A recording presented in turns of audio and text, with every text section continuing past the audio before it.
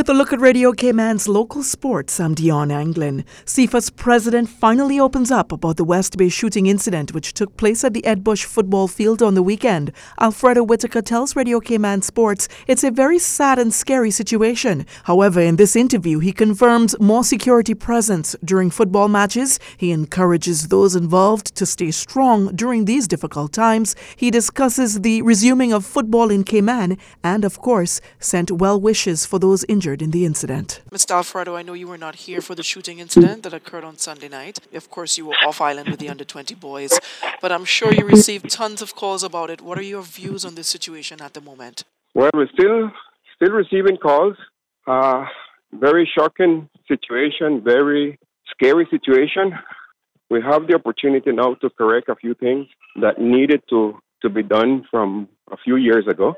And after meeting with the Premier and the Minister of Sports, I think we are on the right path to start to make those changes and to have a much better environment in football and more enjoyable environment in football. Mr. Alfredo, do you feel there's a need now to have a security presence or a police presence at these games due to what occurred? Not only because of what occurred, it's something that we need to have in all sporting events. We don't have the safe environment that we used to have in the past. Now we have different scenarios in pretty much every sport that we go and watch. The security that is being provided to the venues are allowing people to enter with alcoholic beverage. They are allowing other things to enter through that gate, and that definitely is not a safe environment. So we need police presence. We need a heavier security presence in our sporting events. If we could have it, for some reason, whenever you have rugby, track and field, and so forth, we need to have it when you have football, when we have basketball, when we have pretty much every event that brings a big crowd of spectators. Definitely. I'm hearing, though, I'm hearing of coaches stepping away from the sport because they were traumatized by this incident. What are your views on Coach Virgil Seymour stepping away from the sport, and are there fears that maybe more people will do the same in fear of their lives as well? No, I don't think so. You have to be present and you have to experience what Coach Virgil and others experienced at that time. Stepping aside could be a little bit drastic. Coach Virgil, as we know, had served the game for many years in different capacity, from a football player, former national team player, into his academy that has assisted and continued to assist not only our national teams, but some other athletes, footballers in this case, around the island in many different ways. So I think that Coach Virgil will sit down, will have a good chat with his advisors that surround him, and we could expect him to return. For the rest of the football family, I would definitely ask them to keep strong, to remain strong. Giving up now this is not the time for none of us to step aside and give up our dedication over the years in sports. This is when I think we are needed more. This is when our new generation need us more. And the clubs should all come together and make this a big voice saying that we will not tolerate this kind of violence in football. Not only this kind of violence, but any other sort of violence in sports, in this case football. But has there been any, since Coach Virgil's report of stepping away, has there been any feedback like this from other coaches or perhaps players, and they're panicked or traumatized by this incident? No, I haven't got no other feedback. I'm starting tomorrow. I'm going to start to contact the clubs and get feedback from players and see the possibility of meeting with club and players and get that feedback from them. Today was a long day. Spent most of the morning with the Premier and the Minister of Sports, going through different venues and meeting at the government building. So we really didn't have the opportunity to do anything else. But the General Secretary is returning tomorrow also with the rest of the national team, U20 national team. So we could put a plan together and we could start to contact the coaches, administrators from different clubs and get some feedback of what it is, have a meeting before we start the game and see what we're going to implement, what changes definitely have to be made, and what we have to do going forward. All right, awesome. I know the shooting is definitely taking away from the under-20 championships that were held. Turks and Caicos? Yes, it did.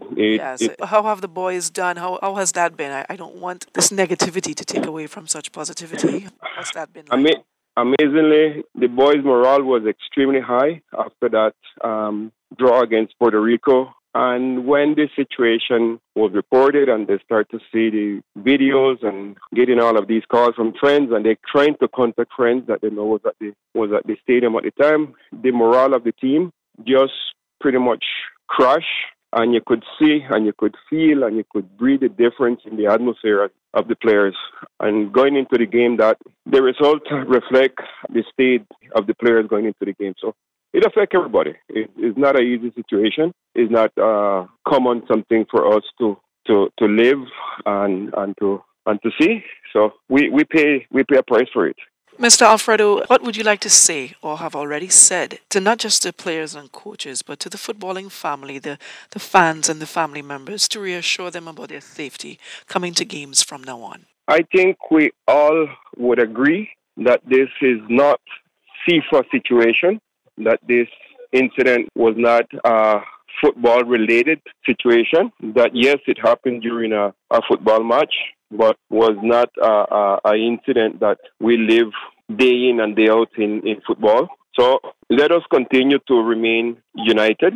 Let us continue to remain strong. Let us continue to remain committed to our game. And this is the time for us to make a change for good in our day in and day out football activities. Football should be enjoyable. Football should be a way of us getting some of our daily stress off our back on Saturdays and Sunday, and for the younger one should be a way out for school education, and we never know, a couple of professional contracts somewhere down the line. So let us continue to enjoy it, and let's help the authorities and let's help the association to make all football facilities a safe and enjoyable environment. Thank you so much. I know you and your board have set a date for March 5th for football to resume here on Island. Is there a change to that date or does it remain same? For now, it remains same. Maybe there is a possibility that we push it back a couple of days, but for now, that's the day that we think we should be able to get back on the field of play. We're still missing a meeting with the police commissioner to finalize all of this. Then we could start to move forward. But the 5th is the day that we think we should be able to get back on the field.